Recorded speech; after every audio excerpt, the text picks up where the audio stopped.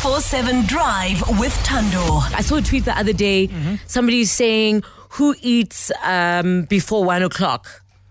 What? Like someone was saying, oh, I'm feeling so hungry, but who eats before 1 o'clock?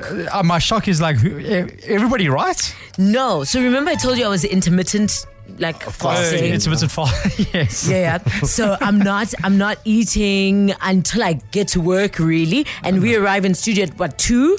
Is that why you're always grumpy? So okay, what I did is I thought I'll use company resources to see if this is sustainable just for the health of our relationship. Yes, because she normally wants to eat us when she gets grumpy. I was very upset when I arrived here, but I thought maybe it's because I went back to the gym, but I hadn't eaten. Oh. So I thought, is hangry a real thing? So joining us on the line now is Anne-Marie de Beer. She is a nutrition, health and wellness manager at Nestle. Anne-Marie, is hangry a real thing? It is indeed a real thing.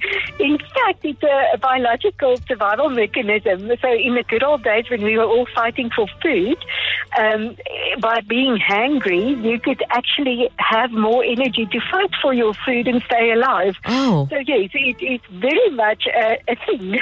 Okay, so it brings about what? Stronger feelings of anger, stronger feelings of irritability, and you're saying in primal age it would obviously help you when you're trying to fight for the kudus that you're trying to catch or whatever it is. For the kudus, yeah. Right? But now, does it have a place in modern day society, Anne-Marie?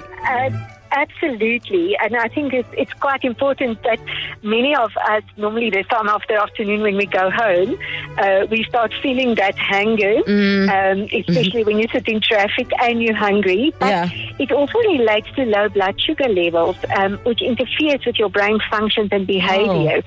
So there's a couple of things that actually work together to really get you hungry, and by the time you get home or to the shop, you are ravenous. Yeah. And I think we see it quite often, and probably related also to some of the anger we see in traffic sometimes. So a lot of people angry in traffic because they're hangry. But does hunger suppress your appetite, Anne-Marie? Because a lot of the times when I'm hungry, I find like I'm not hungry. So no, actually it doesn't. So what's happening when you're in that frame of mind is because of the low blood sugar levels, there's some ketones that's released, and that could have an appetite suppressant effect, but it's not for long. And therefore, you may not feel like eating, but the moment you start eating something, the hunger actually returns, and then the appetite is back. And you're smiling again, and you're happy, and you're having conversations. Well, thank you. But I think Sorry, I just want to say what's important is what you then snack on. So I think it's quite important that you not grab the closest thing, but rather focus on things that has got some substance in it, in the form of whole grains.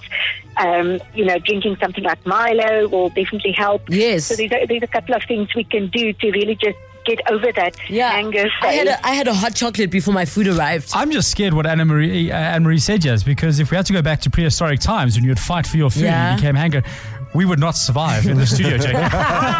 It's not that bad. Anne-Marie de Beer, thank you for validating me and making me feel like I'm completely normal. That's Anne-Marie de Beer. She's, of course, a nutrition, health and wellness manager at Nestle.